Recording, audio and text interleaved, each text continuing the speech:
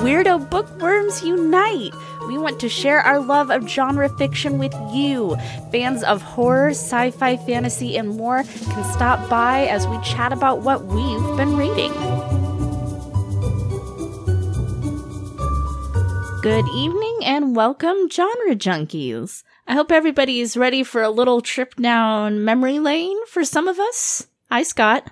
Hi, Sandra. That's my lovely co-host, Scott. I am Sandra. And tonight we're going to talk to you about a little book called A Wrinkle in Time by Madeleine.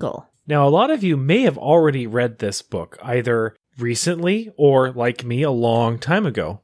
In a galaxy far, far away. So before we get into that, let me just tell you a synopsis about A Wrinkle in Time. A beloved classic from 1962, A Wrinkle in Time is the first in a quintet from Madeleine. This is the story of Meg, her brother Charles Wallace, and their new friend Calvin, as they travel through time and space to find Meg and Charles's father. Both their mom and dad are scientists, and their father, a physicist, disappeared while working on a secret mission. The children are aided on their journey by the fantastical trio of Mrs. Whatsit, Mrs. Who, and Mrs. Witch. So as Scott told you, he read this book back when he was a little Padawan, a little youngling. A long time ago. I never read this book, and it's kind of a secret shame that I never read it. I mean, I think we all know what I was doing. I was reading R.L. Stine. I didn't have time for this. And Stephen King. Well, yeah, but a little later. But I remember so many kids were reading these books when I was in elementary school, and it was like every book report had somebody reading these books, and I just never got around to it. And I always meant to. And then, of course, now we've got this movie coming out. The movie looks friggin' phenomenal. It's a Disney thing, and it's got Oprah in it. I mean, sign me up. Take my money. The visuals in the previews, it just looks beautiful. Oh, it looks gorgeous. And it seems like so many people are really passionate about this series and about bringing this into, a feature film. And it seems like one of those things that people are like, oh, it could never be done. And now with the technology we have, it's like this reality. So I was like, I gotta read this book. And I went to our local bookstore and I bought a copy of it because I know like my parents, my sister haven't read this book. We're all these huge readers. None of us have ever read this book, so I want to pass it around to everybody I know so that they can read it too, and I can talk about it with you guys, and then we'll all be like on the same page going into the movie, I do think it's important to read the book before you see this movie. It's not a very long book. No, it's really not, and obviously it's written at like a child reading level, so it's it's not like something that's really hard to digest. Now, Scott, did you know that to this day, A Wrinkle in Time, and I assume the rest of the series, is a frequently banned or challenged book? I recently found that out. I'm kind of surprised, honestly, reading the book again, why it is. I originally picked up this book in Catholic elementary school. Mm-hmm. It was in their library. Oh, I found kind of a nice, succinct way that somebody worded this, actually. Allie Parr over on Mental Floss wrote this little blurb here in sort of an article about Wrinkle in Time. So I'm going to share it. Oddly enough, A Wrinkle in Time has been accused of being too religious and anti-Christian. Liangle's particular brand of liberal Christianity was deeply rooted in universal salvation, a view that some critics have claims denigrates organized Christianity and promotes an occultic worldview. There have also been objections to the use of Christ's name alongside with figures like Buddha, Shakespeare, and Gandhi. Detractors feel that grouping these names together trivializes Christ's divine nature.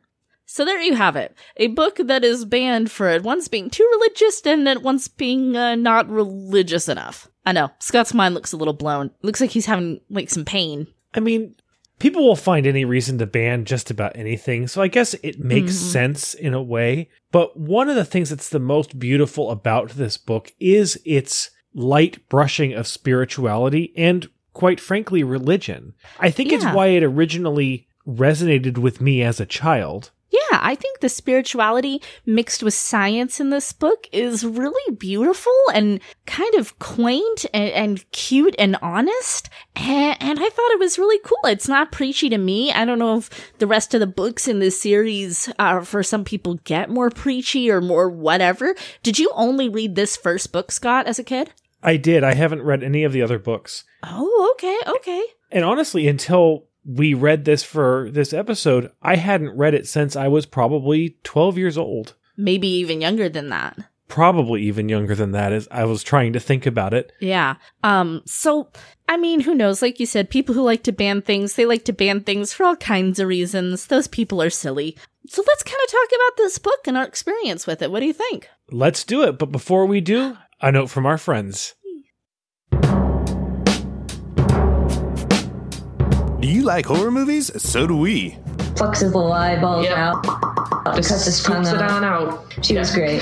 Do you like American Horror Story? So do we. There were some butts. Yep. Killings. Yep. Butt. Yep. Killings. Butt. Yep. Killings. It's over 90% cheek. That's your butt. You see the essence of the butt. Are you into vampires dancing in mesh tank tops? Us too. I was mesmerized by the mesh tank top and leather pants. Are you into high-minded film critique and discussion? Because we've got that. And it is beautifully filmed. Like, it really, just the stark contrast of colors, like you said. Not your thing? How about a dick joke? His dick, dude. He put his dick in a f***ing pig. Come on. We've also got one dude to give dude perspective. Zombie apocalypse is no time to have your head in the pussy clouds, Mickey. This is survival. Thank you. So head over to iTunes or Stitcher, wherever you listen, and subscribe to The Bloodlust, your go-to podcast for classy broads and a token dude talking horror. Let's talk about this little sci-fi fantasy book known as A Wrinkle in Time. And I do see it kind of lumped into that category a lot, sci-fi/fantasy. It's a little of both, right? It is. I have trouble calling it science fiction despite it being built around a scientific idea. Sure. It really is a very fantastical story. Yeah, there's just like a little sprinkling of science on top. All right, so experience score. For me, this is gonna settle into the page turner category. I do intend to read all the books in this series, and I am really, really glad that I finally started it. I can't believe, I feel like I said, it's kind of like this secret shame that I hadn't read it, and I really enjoyed it, and I wanted to keep going. I'm really glad that you read it too. I think it's an important book for people to read to understand the history of the beginnings of fantasy sci-fi and... Yeah, and especially before the movie comes out, right? Yes, very much. But A Wrinkle in Time. It was definitely a book. I think that's actually the score that I have to give it for myself. I almost called it a struggle.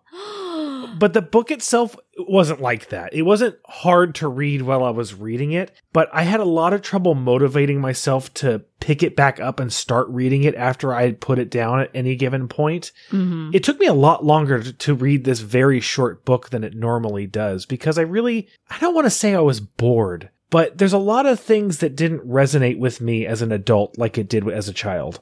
That's really interesting. And I wonder if that is from like a rereading perspective, because this was all brand new for me. And I really had no idea what this book is about beside, like the trailer for the movie that I saw. So, that's very, very interesting.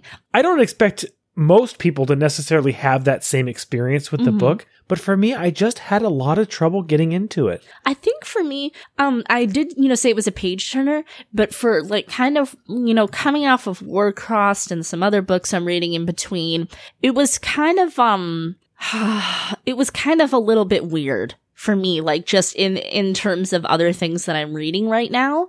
I didn't necessarily want to like totally grab this book every free second I had, but it wasn't like painful or anything, and I really did want to know what happens, so it kept me coming back. But yeah, I don't know, maybe for the time of year, it was kind of a weird read for me. So let's talk about writing style.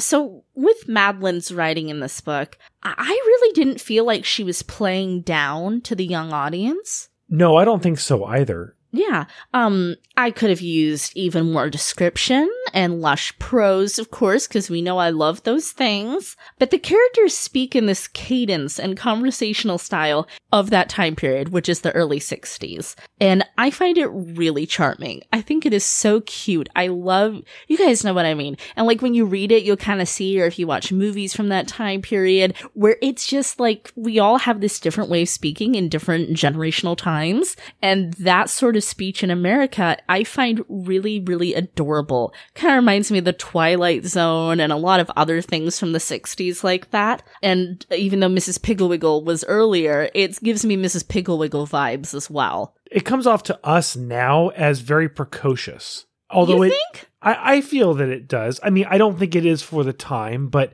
if you were to see children talk like that now, it's a very precocious way of talking. It's a little adult. I find it so charming. I find it absolutely precious. And it looks like for the movie that they're setting that in present time, which I think seems like a really good choice. I think it's a very good choice, and it's somewhat of a colorblind casting as well, which I think is an even better choice. Yeah, it looks like Meg and Charles, well, their mom's played by a black actress and their dad's played by a dude from Star Trek movies, Chris Pine, right? He's white dude.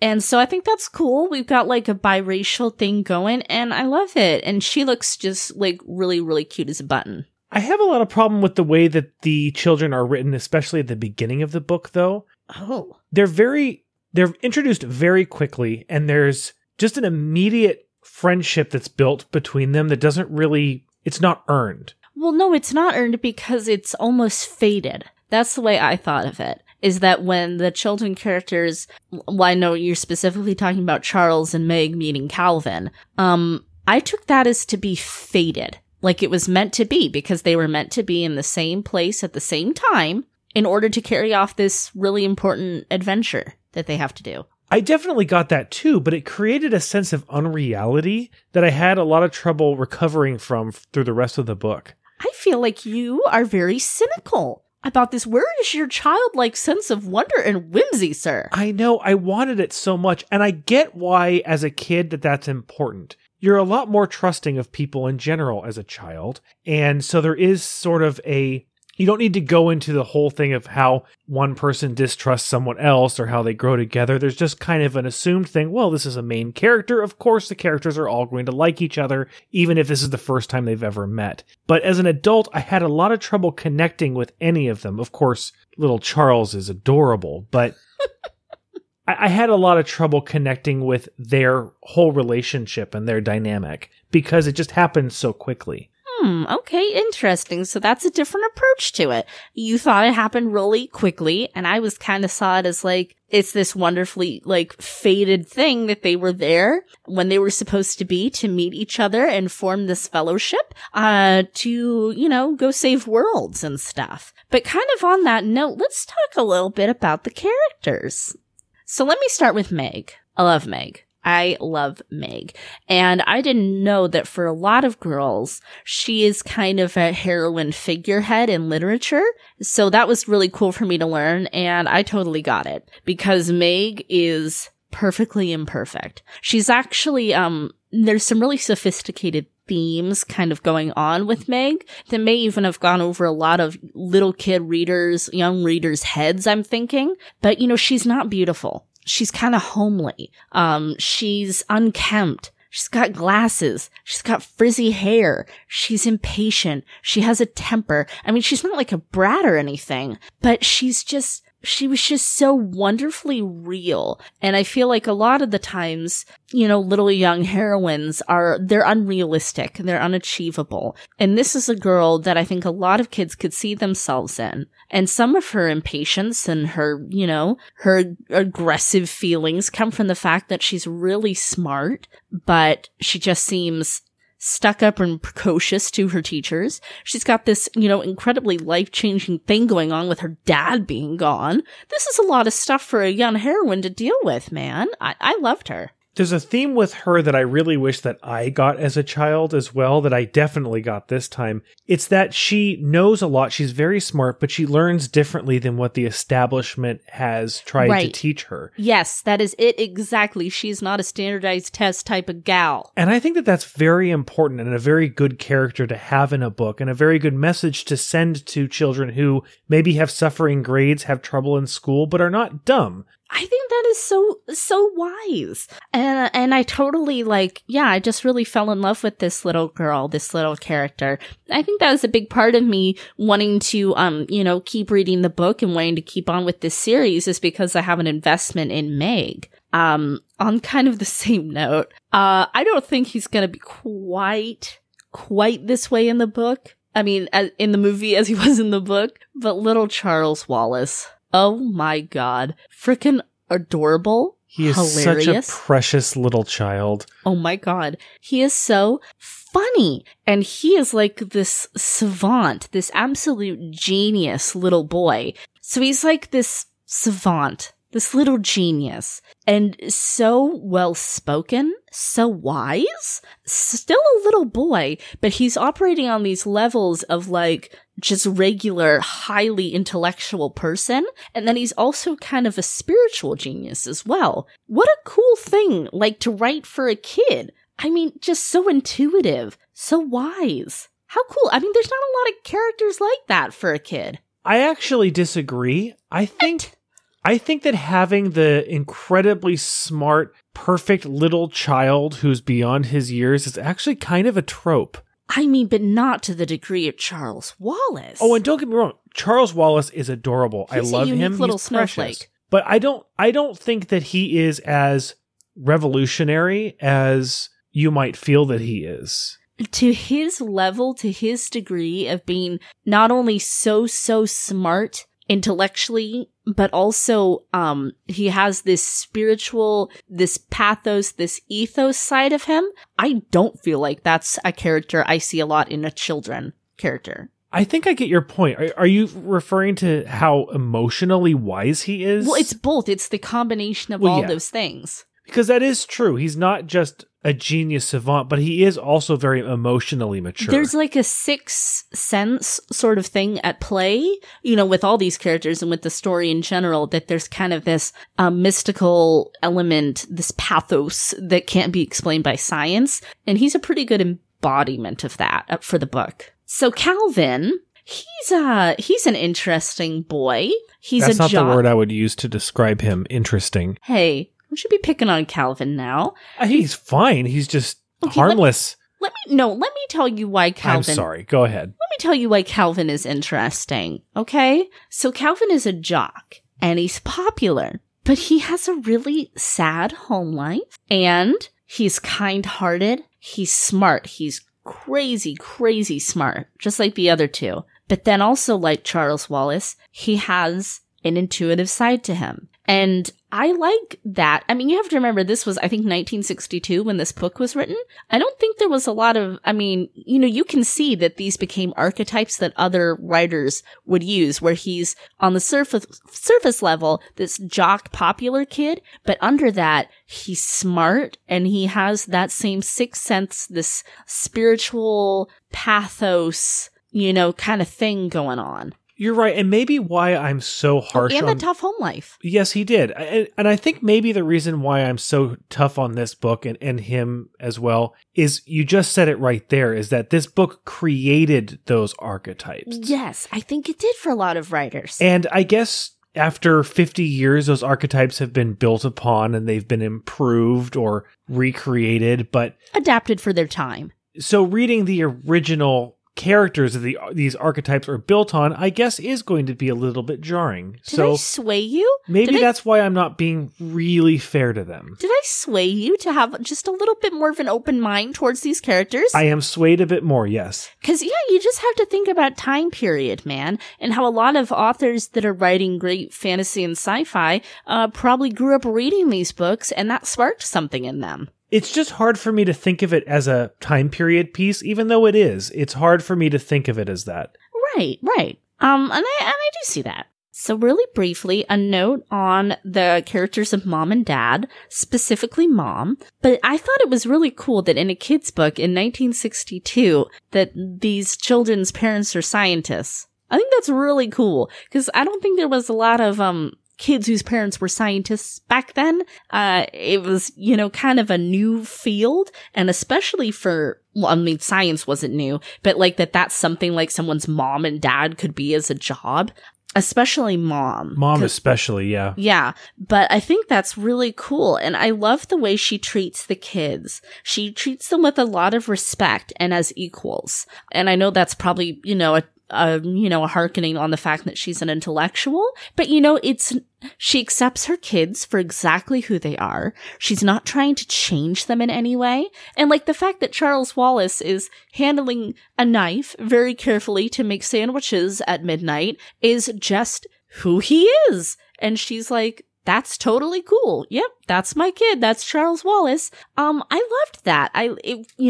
In a weird way, it reminded me of Atticus from To Kill a Mockingbird. Like how the kids call him Atticus. They don't call him Dad. And, just kind of like level of respect between parent and child, I thought was really cool. And I mean, they're not like hippy dippy or anything. I think like that seems really progressive for the time period too. It seems that she has a really good relationship where she does have control, she does set boundaries and rules for the children, but she also sees them as peers, in particular, Meg and Charles Wallace. Oh yeah, definitely. So I don't know, Mom, cool, science parents. How awesome is that? So a note on the Mrs. the Mrs. trio. What's it, who, and which?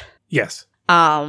I love the look we're going for in the trailer of the movie. I don't know if it's kind of hard to picture them the way it's described in the book, but I love where we're going with this. And of course, there's 3 really good, strong actresses, including the Oprah. Especially the Oprah. Yeah.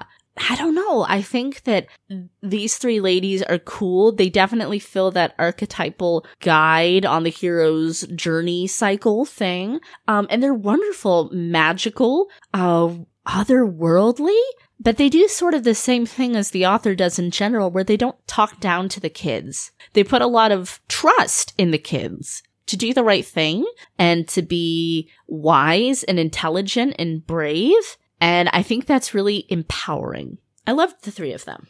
I'm interested to read more on people's breakdown of their meaning and their place. I really love them, but I feel like that there is a deeper meaning to them that I'm not getting. Yeah, I mean, they are creatures. They're definitely creatures. They're not your average run-of-the-mill garden variety witches or wizards. Okay, so appeal. I almost feel like this is not a question. It's a mass appeal book. Frankly, it just is, because it is still relevant, it is still read, and it's being adapted as a major feature film, some 56 years later, and it's never been out of print from what I've read. I mean, if that doesn't spell mass appeal, I'm not quite sure what does. I agree with you in the sense that it is a great book for all children. Or children at heart. I'm not so sure about that still. Oh my god. You're turning me a little bit as far as the period piecedness of it, but I'm going to have to give it a general score myself. Wow.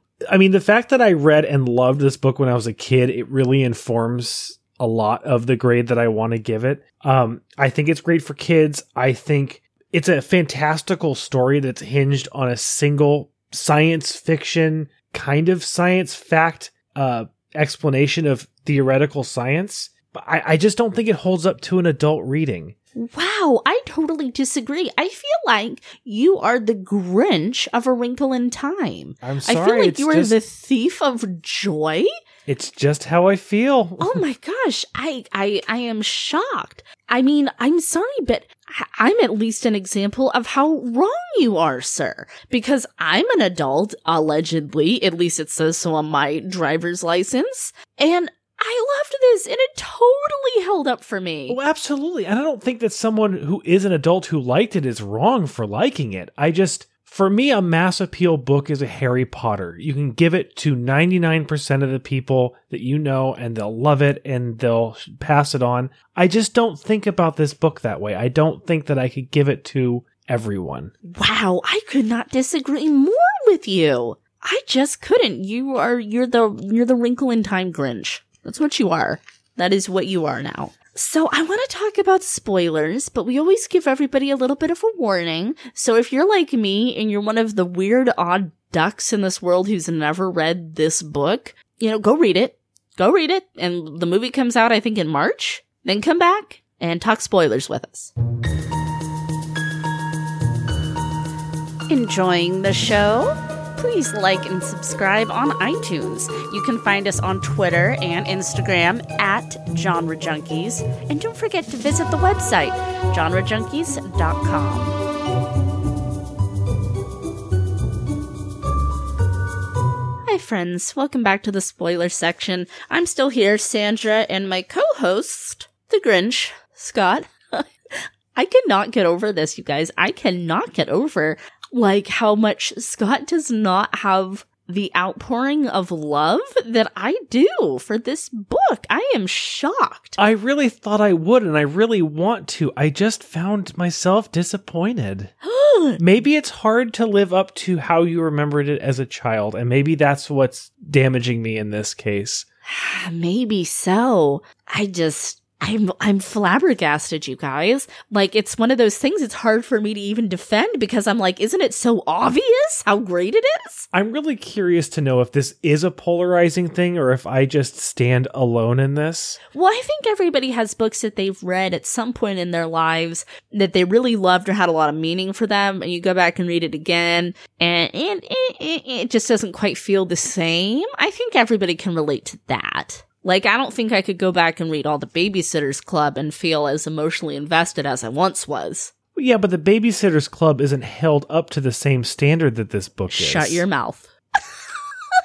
You leave the BSC out of this, man. All right. All right, let's talk about spoilers. So at its core, this to me was just a really beautiful story of good versus evil and the power of love. As cheesy, as corny as it is, that's what a lot of books are at its core, And I think this was such a sweet way to deliver that. Specifically sibling love. And I'm like a total sucker for stories about sibling love because, as you guys know, I have a sister that I'm super close to. So I thought that was really beautiful. Meg really grew on me, as I kind of said before. She's not that typical heroine. I was very invested in her. And I kind of thought that it was cool because in a lot of ways, she's a tween. She's just dealing with being kind of this black sheep in a already kind of unusual family that the rest of society doesn't really understand how they operate.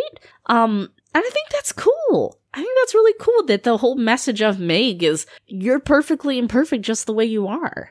And another cool notion that we couldn't say before the spoilers is evil as it, capital I-T. This darkness, this all-consuming darkness that makes everyone the same. They lose their individuality. Love, creativity, and uniqueness is its enemy, and it literally puppets people like it does to Charles Wallace and to the Red-Eyed Man. That's a cool concept. I mean, it's not the most original thing ever, and of course that is, something that happens in a lot of books and movies, but I liked that. I liked this sort of that this evil, this darkness makes everybody the same. Well, I think that speaks a lot to the time that this book came out. It's very body snatchers. It's very, very Red Panic. Yeah. It's very much about everyone being the same and everyone being equal, but equal's not the right kind of equal. Right. It's not really equal and it's not fair.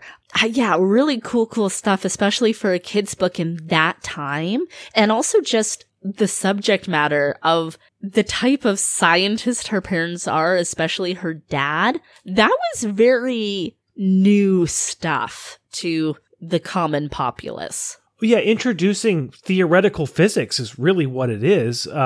The idea of higher dimensions, the idea of space-time, they don't say it specifically, but that really is what they're talking about. In some books, we talk about how, some of this good sci-fi kind of breaks things down into nice little yummy, digestible little chunks. And I mean, this is a perfect example of it because it's worded so that even like an 8-year-old child can understand. My understanding of space-time is rooted in my first reading of this book. Now, it's very simplistic in the way that it describes it. It's also proven to not be completely accurate and possibly impossible, but it's still a very good grounding understanding of what space-time looks like, what's theoretically possible in the way that it's built. So did you want to say some stuff about Dad, since he's kind of revealed to be alive and trapped in a weird time prison? Well, he's another character that doesn't really have anything to work with. His most important thing is Meg realizing that her parents aren't going to save her. She's got to save herself. They have to save themselves. He's just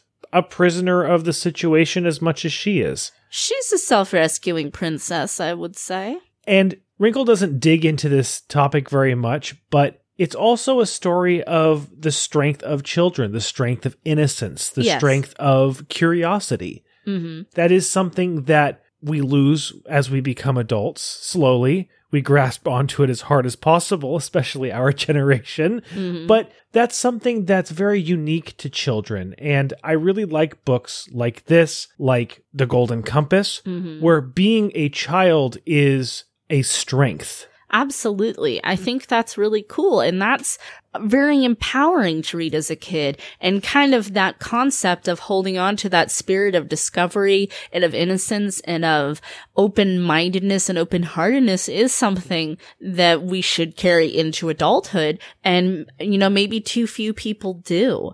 I love that there's this other theme in the book to me. These different worlds they visit.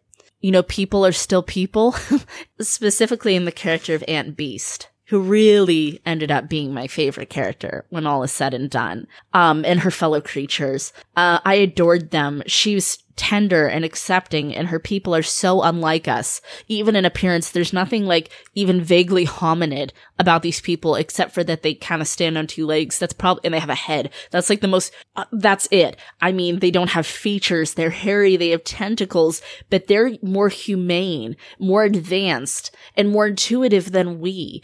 And that's a beautiful message, I feel. I think it really does drive home that humans are not special. No. We're in this world too. And kind of this notion of people of differences all needing to work together. Like they need to combat the darkness. We need to combat the darkness. And it doesn't matter, not just on a species level, but maybe she was saying something about it doesn't matter what your ethnicity is, what color your skin is. The power of good is the power of good. And, we all need to come together and embrace individuality instead of trying to sterilize and making everyone the same. Yeah, I mean, the point of the book is to love one another, to love oneself. Love is how you fight the darkness. Yeah, I feel a song coming on. Do you like Aunt Beast? Did you like the creatures? I do like Aunt Beast, and I forgot about Aunt Beast. Yeah.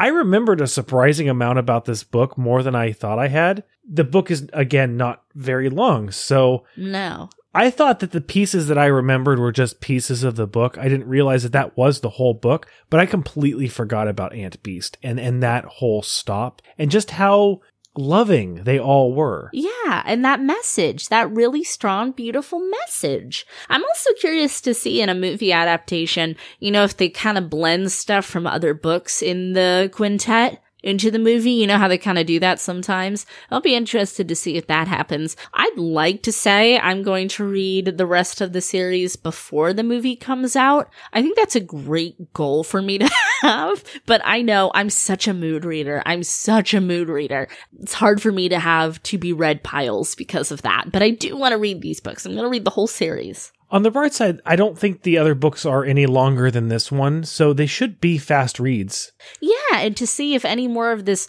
quote unquote controversial religious stuff comes up. I'm really fascinated by that, of course, because it's very interesting to me why anybody would ever want to ban a book. Let's talk about our execution score. Yeah, we changed the name. It's execution score now. Same idea, different name. So when I hear the word Tesseract, I think of Marvel movies and comic books. I know, they kind of did that. Yeah. Funny. How many Tesseracts out of 10 would one give this book? I'm going to go first, Mr. Grinch. You're mean one, Mr. Grinch, and I'm going to go first. All right. How many cubed cubes? I'm going to give this 7 Tesseracts out of 10. I loved it. I enjoyed it. I thought it was wonderful and beautiful and cute and charming. Charming is all get out. Of course, things could be better. And I think all the stuff that makes me hold back from giving this a higher score is going to be really well fleshed out in the movie in a more contemporary viewpoint. Well, as I said, my initial idea of space-time was rooted in this book, and I think that says a lot for how well it's presented. Mm-hmm. The soft touch of religion and spirituality is perfectly introduced, and it creates a really uplifting message without being very preachy, although I guess apparently some people will find reasons to hate it. Those are the positives, but everything else, like I said, the shallow characters, the rushed storytelling, and the general lack of direction throughout, I think it really hurt it for me. That said, my score's not a lot different than yours. It's 6 out of 10 cubed cubes. 6 out of 10. Okay, you know what? I'll take it. All right, everybody. Thank you for joining us for this very fun little episode. Thank you very much, and I hope you enjoyed the book, and I hope we all enjoy the movie. Me too. And please remember to keep reading past your bedtimes.